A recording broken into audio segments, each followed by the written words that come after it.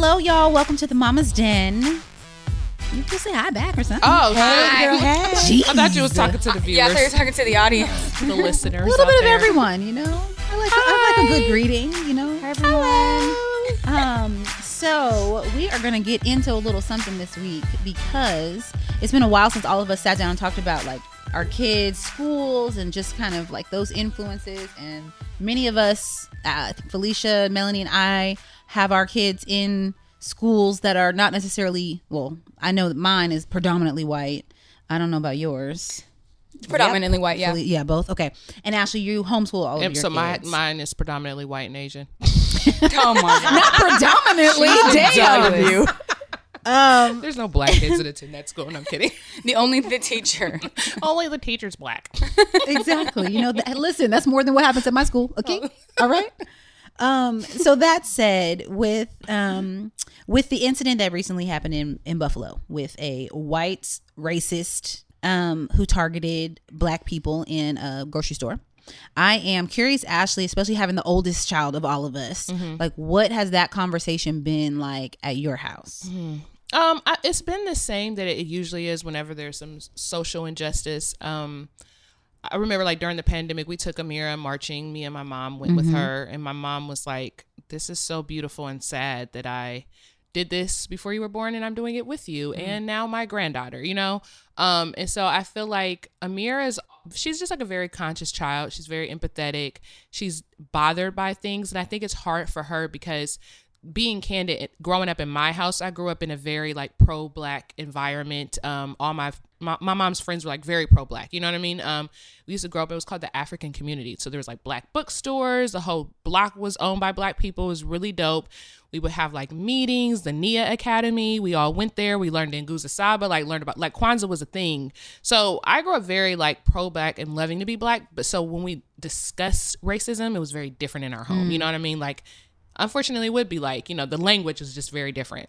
So now, because my husband is not black, the way that we discuss things in our household has to be a little more conscious because my children identify as not just black, you know, like they are clearly like both of their parents are multiracial. Yeah. But for me, like I still just say I'm black, you know, like my mom is Hispanic and white and every other things, but she still identifies as a black woman, but their dad's not black. So they literally have one grandparent of every race and they have a relationship with them. So I have to be super careful how I talk about things, which is hard, you know, because sometimes I just want to say the things that I want to say, you know, and I can't. I have so many questions about just that. Okay, like well, obviously there was one. a lot of places I wanted to go with this conversation, but now I'm like, that's a whole last episode on the show. Yeah. Right? I mean, I feel, okay, I'm going to just ask. Yeah. Because I'm curious what you would say if you could say whatever you wanted to Amira. And what are you saying now? I don't want to say that on the radio. On the radio, not the radio. On the radio, we live. I mean, I am. I'm really curious because you are blackity black That's in our conversations. Close friends. No, I mean, you know, I don't want to isolate any of our listeners because I think sometimes certain conversations, there's a lot of nuance to it, right? And so that's what happens when you're around other black people. We understand the nuances of our conversation. We understand the complexity of it and all of our emotions. And we can say things where our soul is not questioned. You know what I mean? Where it's not going to be like, oh my God. Yeah, our intentions. Because we understand what it's like to be black in America. Where my daughter is not experiencing life that way. Do you know what I mean? And so I can't just say things because she's very, oh my God, these woke ass kids that are growing up. You know, they're so inclusive. Oh my God. So like I have to be careful what I say because she'll be like, oh mom, that's insensitive. Or what about, you know, like they're so PC to the deaf. So I have to be very mindful and just be like, you know, I still talk about it in an authentic way. It's just my language is very different. Do you know what I mean? She's hurt by what happens. And I'm like, yeah, there's a lot of racist white people in this world and everybody's not like your dad. And a lot of white people don't respect black people. And that's just a reality. And I need her to understand that. Right. But there would be like other language that probably went with that. Do you know what I mean? No, that's helpful. That's helpful because I was trying to understand like what is the like version that you give her. No, so I mean it's still real. Yeah. You know what I mean? Like we live in a racist ass country. Like who doesn't know that? You know? And we talked to her about that, and we talked to her about privilege and existing in the world and being able to maneuver in different spaces because of the way she looks and being racially ambiguous and all of that. But also her understanding that it's important for her to understand the Black experience. Do you know what I mean? Because I don't want her feeling like that's not her experience. Well, also, though, I think, too, as a multiracial Black girl, that is a Black experience for her. Yes. How she is going to grow up is going to be a Black experience. Oh, that's good. And I think that, like, that's something that we often in our community get confused by. Like, we think that there's just, like, one Black experience, but all of our experiences are different. Yeah. Like, my experience as a multiracial Black and Indian woman is growing up in Canada is very different Black experience than growing up as Black in America. You know, so even the same thing, having a racially ambiguous kid, like Cam is brown skinned, but sometimes people are like, is he Latino? How his hair grows out? Like, he looks so different every time, you know? Yeah. And so it does become a thing. And I think that the conversation that's really hard to have is, where do you draw the line of letting your kids know about the atrocities of the world, and does that take away from their innocence, and how much do we need to know and let them know, right? And so it's hard. Like, Cameron just recently experienced his first year of school. He's about to be finished, and learned about Black History Month, and learned, you know, from school too, which was really exciting. He's coming home and talking about all these wonderful people who invented things in Black history. But he also learned about slavery. And, you know, he also started to learn about Martin Luther King and how people were separated based off of their race and their ethnicity. And, you know, having these conversations, even back to like Buffalo, I have not brought up this subject with my son because, one, he doesn't watch the news. And he doesn't know about all the things that are happening in the news. And I don't know. Like, I just feel like unless it's going to come up, I don't need to give him that information. More so than work on the overall understanding of the injustices that happen when as they happen and as they've happened in history. And he's 6, right? Yeah, he's 6. Yeah. And he's very fascinated by history too. Like all history. He's fascinated by World War II. He's asked about the Mayans. He wants to know about how things have operated. Like yesterday he asked me about Jesus because somebody at his school told him about Jesus, and he was like, well, who is Jesus? And I was like, ooh, we gonna talk about this. You know, so it was like the historical. Yeah, like, so I had to give him the and I grew up in Catholic school, so I had to give him my knowledge of the story of Jesus more so than like, hey, this is a belief. Right. You know, it's not necessarily something that we practice in our home, but this is a belief. And so, you know, I'm learning as I get older, and he asks questions. It's hard to try to navigate sometimes. It's like, how much is too much? I always try to be truthful with my son, you know, because I feel like he's intelligent. I feel like children are intelligent, and they are asking from such a genuine place that if your intention is to just give them information, then you just give them information. I have a thought. Okay. You had something to say? Well, you go ahead. No, it's just about what you said. It just was making me think. My head was spinning because how you said, like, don't tell him things unnecessarily. But it's just interesting because I feel like that this is not a negative thing, right? But that's like a sign of privilege, right? Because there's some children growing up in environments where, like, you learn about racism from day one. Do you know what I mean? Based on the neighborhood you live in, your interactions with, unfortunately, sometimes like police, you know, it's just not... It's such a thing and a part of you. Like, that's how I grew up, unfortunately. Like, where race was just so prominent in everything that we did, and we understood it, that it was like we were having these conversations at like 5, 6 years old. Do you know what I mean? About all sorts of things.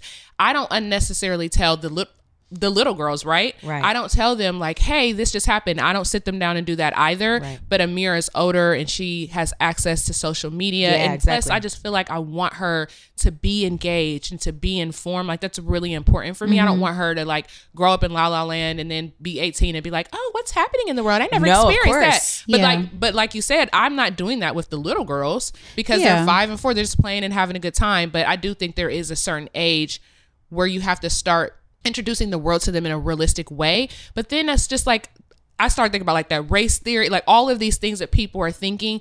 And like, I had an understanding of why some people don't want to talk about certain things, right? Because it does kind of like not ruin the minds of kids, but it implants it, but it's still like, it exposes we're going to experience it. So you have to tell people the truth, or else they grow up like without that understanding. I think You know what it's I mean? for sure like a parent to parent or like family decision when. Like at the end of the day, I think that we probably all agree that our children need to know, but it's thinking about their age. Yeah. It's thinking about their maybe like emotional capacity, right? yeah. Intelligence, How yeah. are they going to take this on?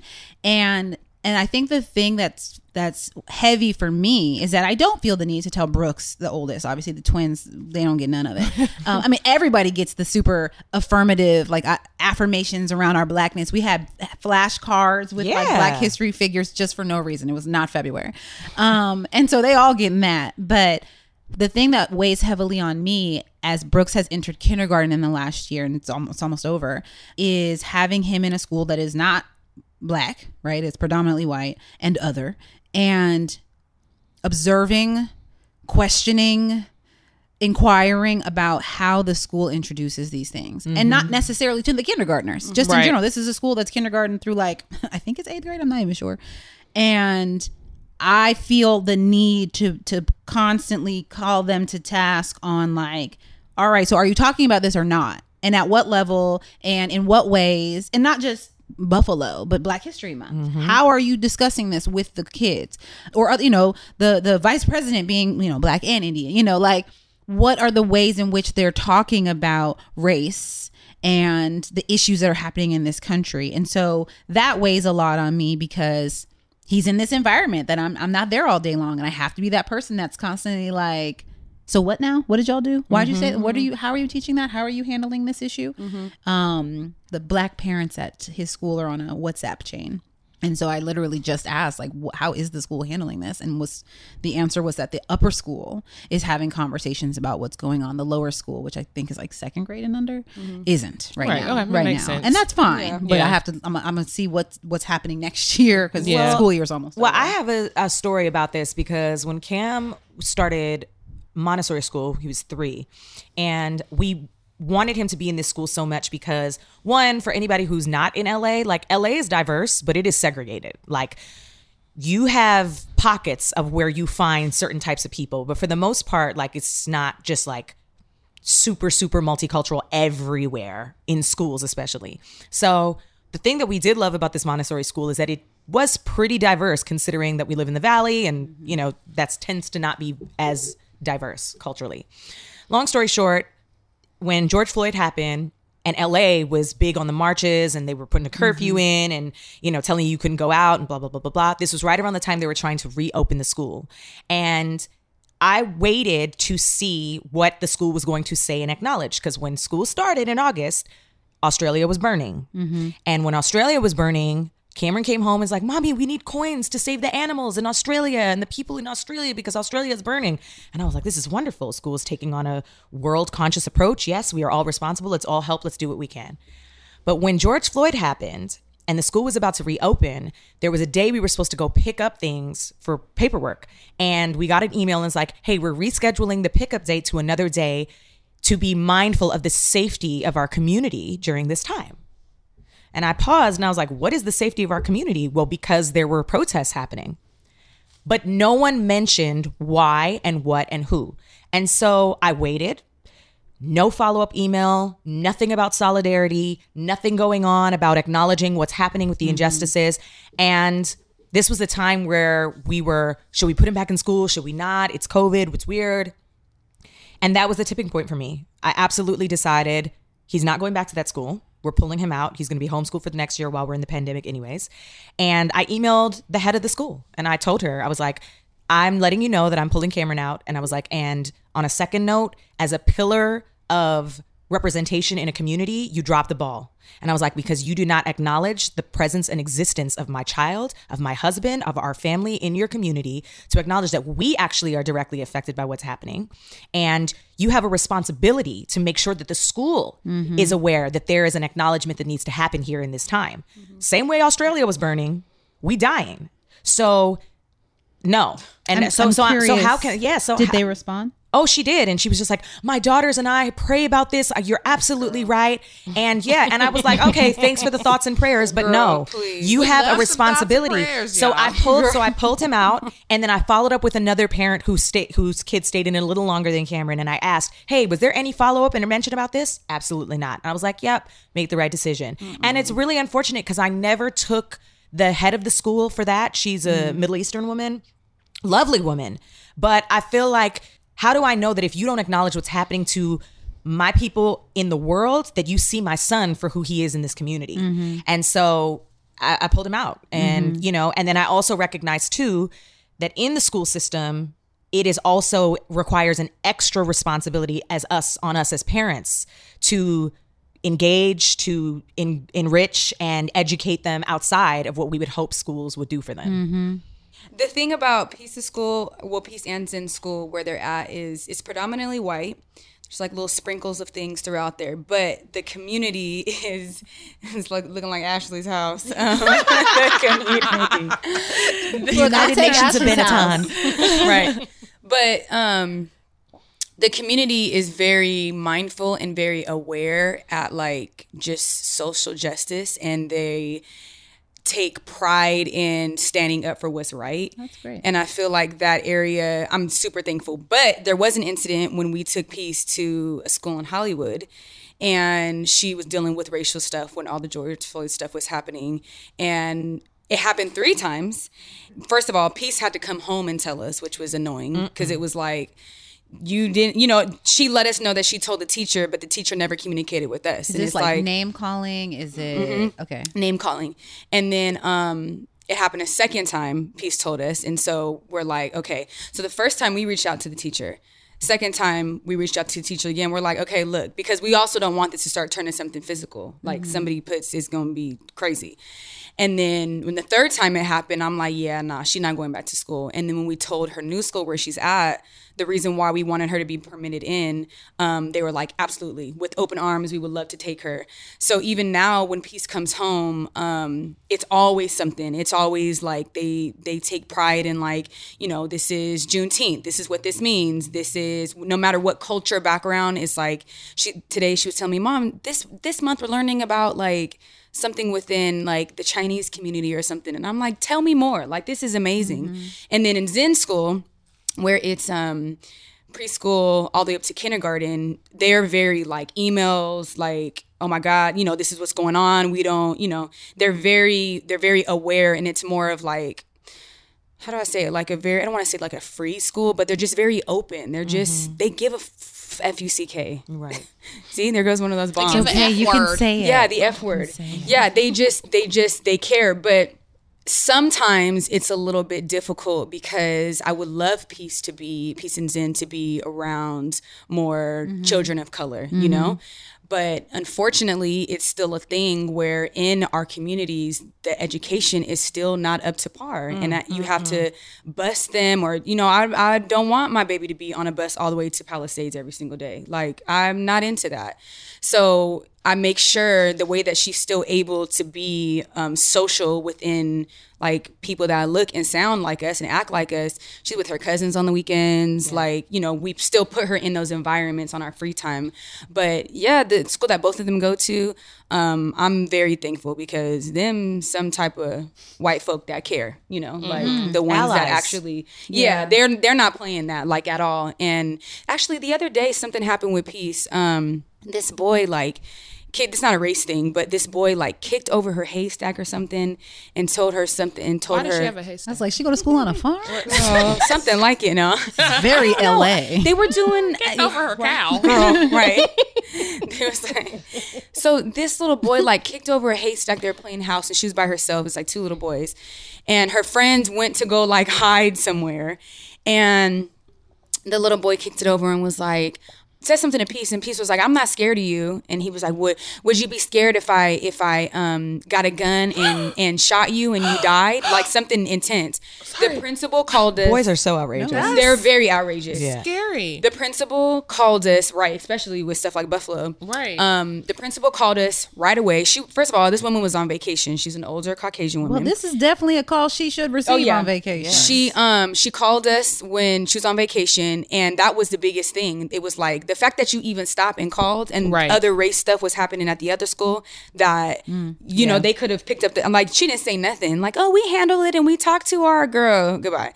So when she called, she was just like, absolutely not. Like, I think the little boy got like suspended or something for a while. And then I pick up Peace, and she has like this big ass like trophy thing. And so the principal walks her to like, you know, they're walking to my car, and I was like, girl, what is that? And then the principal's like, when somebody does something honorable, we make sure that we acknowledge it. So they sent her home with this, and it was like, because she stood up to a bully. And I'm like, no, that's right. I So love that's that what- school. Yeah, I'm like, Let me yeah. send my kids there. So I know. I'm like, look, I know, like, Let's step across the city. come on over to Silver Lake. Yeah, where is this? Yeah, so I'm very, very, very thankful for that. Yeah, That's great to it's hear. a real thing. Yeah, Because it does feel hard sometimes to navigate. Yeah. You know, and then social media, again, my kids are too young to be on social media right now, but like there's so much exposure to everything now. You know, like what you were talking about, like growing up and learning about what's happening just in your neighborhood. These kids are going to learn about what's happening in Buffalo. Like these kids are going to learn about what's happening all over the world now. So that said, I'm gonna go back to what I was about to say. Last night I went to dinner with Brooks's like homeroom moms, not like basically all the moms of his classmates, if that makes sense. And afterward, I called my mom because she's in town, and I was like telling her where I was, why I couldn't hang out with her. And I was like, did you do all of this when I was in school? She said no. She said no, it was funny, and she was just talking about how busy she was, and she was like, well, I was on the board. I got on the board to make sure, you know, that she was keeping an eye on things, and that's definitely one way, and I plan to do all the things. I am doing all the things I can with my schedule, but being a part of the parents to me is just as important as like the ways in which I try to have a relationship with the administration, because I want the parents to understand there is a or two Black child in class with your children. You cannot operate as though we are not here, we are not present, because we are. And it's just a way for me to be present. It doesn't have to be that sort of energy at dinner. But I was explaining that to my mom, and she was like, yeah, but things are so much worse now than they were then. Oh. I know. I was like, really? Shocking Like, to you hear really think so? And she was like, well, people just aren't afraid to say it now. Yeah. right, Like, right. That part. And I agree. And I think social media is a part of that. Because I said, you think it's worse, or do you think it's just being recorded, right? Recorded and shared.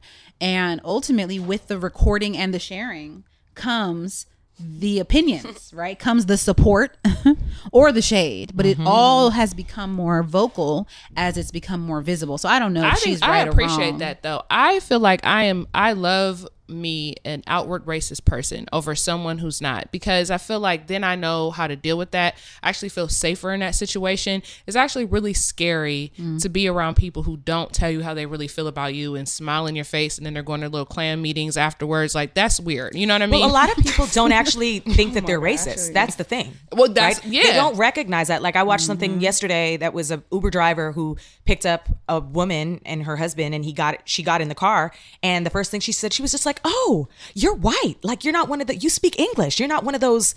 And he paused. This is a white man, and he turned back and he's like, I'm sorry, what did you say? Was the lady white? Yes. Oh. And she was basically like, I was expecting someone not white to be picking me up driving Uber, basically. Oh. And he was like, oh no, you need to get out. Like, I'm ending this. Bye, And I was like, sis. first of all, this is what allyship looks like. Yep. Secondly, he was just like, you're racist. She's like, I'm not racist. It's like, absolutely, yes, you are. And that's the things that people don't recognize. Yeah. That racist behavior, whatever you think it is, like, you're racist. That makes you, like, you may not be walking out here. Listen, I don't most know. people are racist, and it's not, but there's a division of intentional racism, and then it's just like a by proxy, because our country is racist, our laws are racist, everything about this country is racist. So you would be lying to yourself if you're white and you said that you weren't predisposed to racism. Do you know what I mean? And so that you do have, like, even my husband, when we got together, he thought he was woke and all this other stuff. And there was things that I had to call him to task on. Like, no, that is actually wrong. And the reason why you think that way is because that's like what you've been taught. Do you know what I mean? Like, we actually sat down and I was like, what is the first thing that your family or you thought about black people? And he was like, that they're lazy. That's just what we're taught. The black people are lazy. You mean the people that built this country for free, those lazy people? Oh, okay. Do you know what I mean? Like, there's no correlation because a lot of things are just said over and over and over again. And when people don't have those conversations and they don't say it out loud, you can't correct the behavior. And let's be clear, this is actually true to our own community, within our own community. Well, black people can't be racist now. They can be prejudiced. Okay. No. I was going to say. I know You got to Ashley's be in a place of feelings. power in order to be racist, and it has to be able to affect laws. But yes, I agree with you. Black people are very prejudiced and they can be homophobic. And yes, but go ahead. I just think also it just comes down to what you have been heard or taught. Because I feel like over the last few years, I feel like there's been a lot of awakening within the black community about our own selves and our own power and how we are more aware, right? Within our own communities. If we expect other people to be aware, like, we got to be aware too. Yeah. So it's very, very... there's a shift happening. And I think, like, back to the kids, is that this is where, again, you know, the PCs, the critical race theories, all these things, and why people are so uncomfortable with this. It's like, I'm actually very hopeful for the generation of kids growing up. Yeah. Because I feel like they will be the ones to stand up and be like, ugh, you have racist tendencies. Yuck. Like, you know what I mean? Like, not just go with it because they want to be liked. Like, I think this generation of children that we're raising will grow up to be more upstanding, be more allyship, more like, oh, no, we're not doing that anymore. Like, ew, that's what our grandparents did. Yuck. Right. Like, you know, and I think that's the hope I have for my kids. Yeah. That's the hope I have for all of our kids. I mean, even like the whole critical race theory thing that's not even real. Just teach people American history. Just teach them the truth, and then we're good.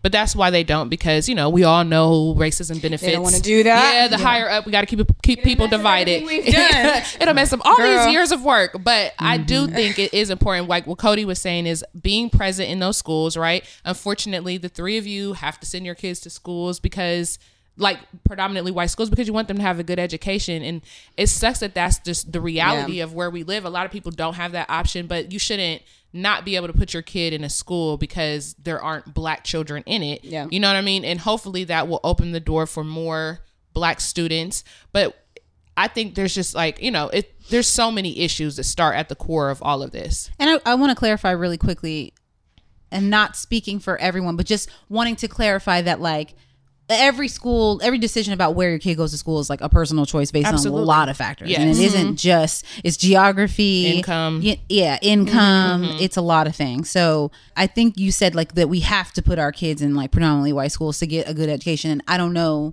There's just a lot of factors that go into it. I just wanted to clarify that. But you had the opportunity. I don't even want to say white school. You had the opportunity to put your child in a school that performs well. Sure. You know what I mean? Yeah, and sure. unfortunately, And they are. typically, They are predominantly white. Often. Often, yes. Unless you go to there's not a lot. Even in Ohio, there was one black private school, just one, and it was a private owned one, and it was hard because she had to get funding, and it's not the same. And then in most cases, inner city schools, no matter if they're black, Latino, you know, Hispanic, whatever, they don't get funding. So, you know, inner city schools typically just aren't the greatest schools, and it's not the teacher's fault. It's because they're over, It's you know, the there's like system. 30 kids to one Yeah. teacher. The And system. Girl.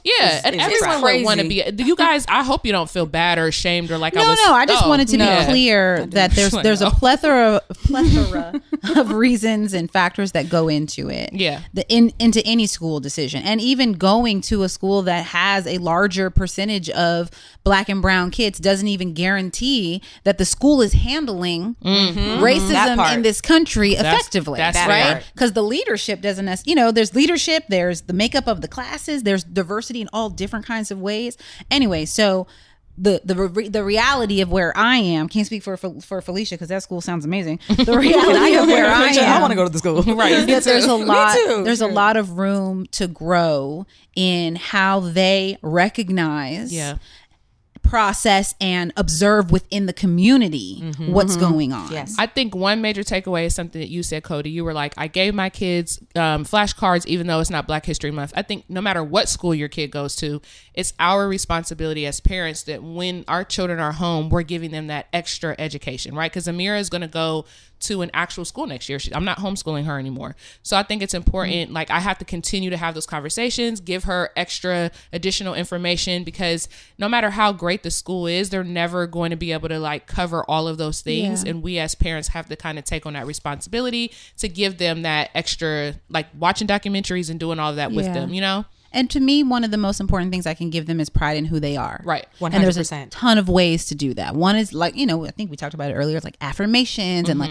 there's so many ways to do that. Being around people who look like them and speak life into them. Like, to me, that's the most important thing I can do. The rest of it is like an attempt to just make sure they don't show up in spaces and be like, who's George Washington Carver? You know what I mean? Like, no, don't do that. Don't do that. When we did her parent teacher conference, the very first thing that her teacher said was like, she just loves to be Black. Yeah. She just comes to school and she educates me on things. And then when Peace is reading, she's naturally reading, like, you know, for your birthday or something, you get all these books. Right. She always gravitates towards books that have to do with Black history, that have to do with Black women. Like, I was going through her backpack the other day and it's like this big old chapter book she finished reading on Harriet Tubman, and like, just, it's so fire. I'm like, I love this. Yeah. But a public, I'm going to do a little shout out. There's a public school, 6 through 8, tuition free.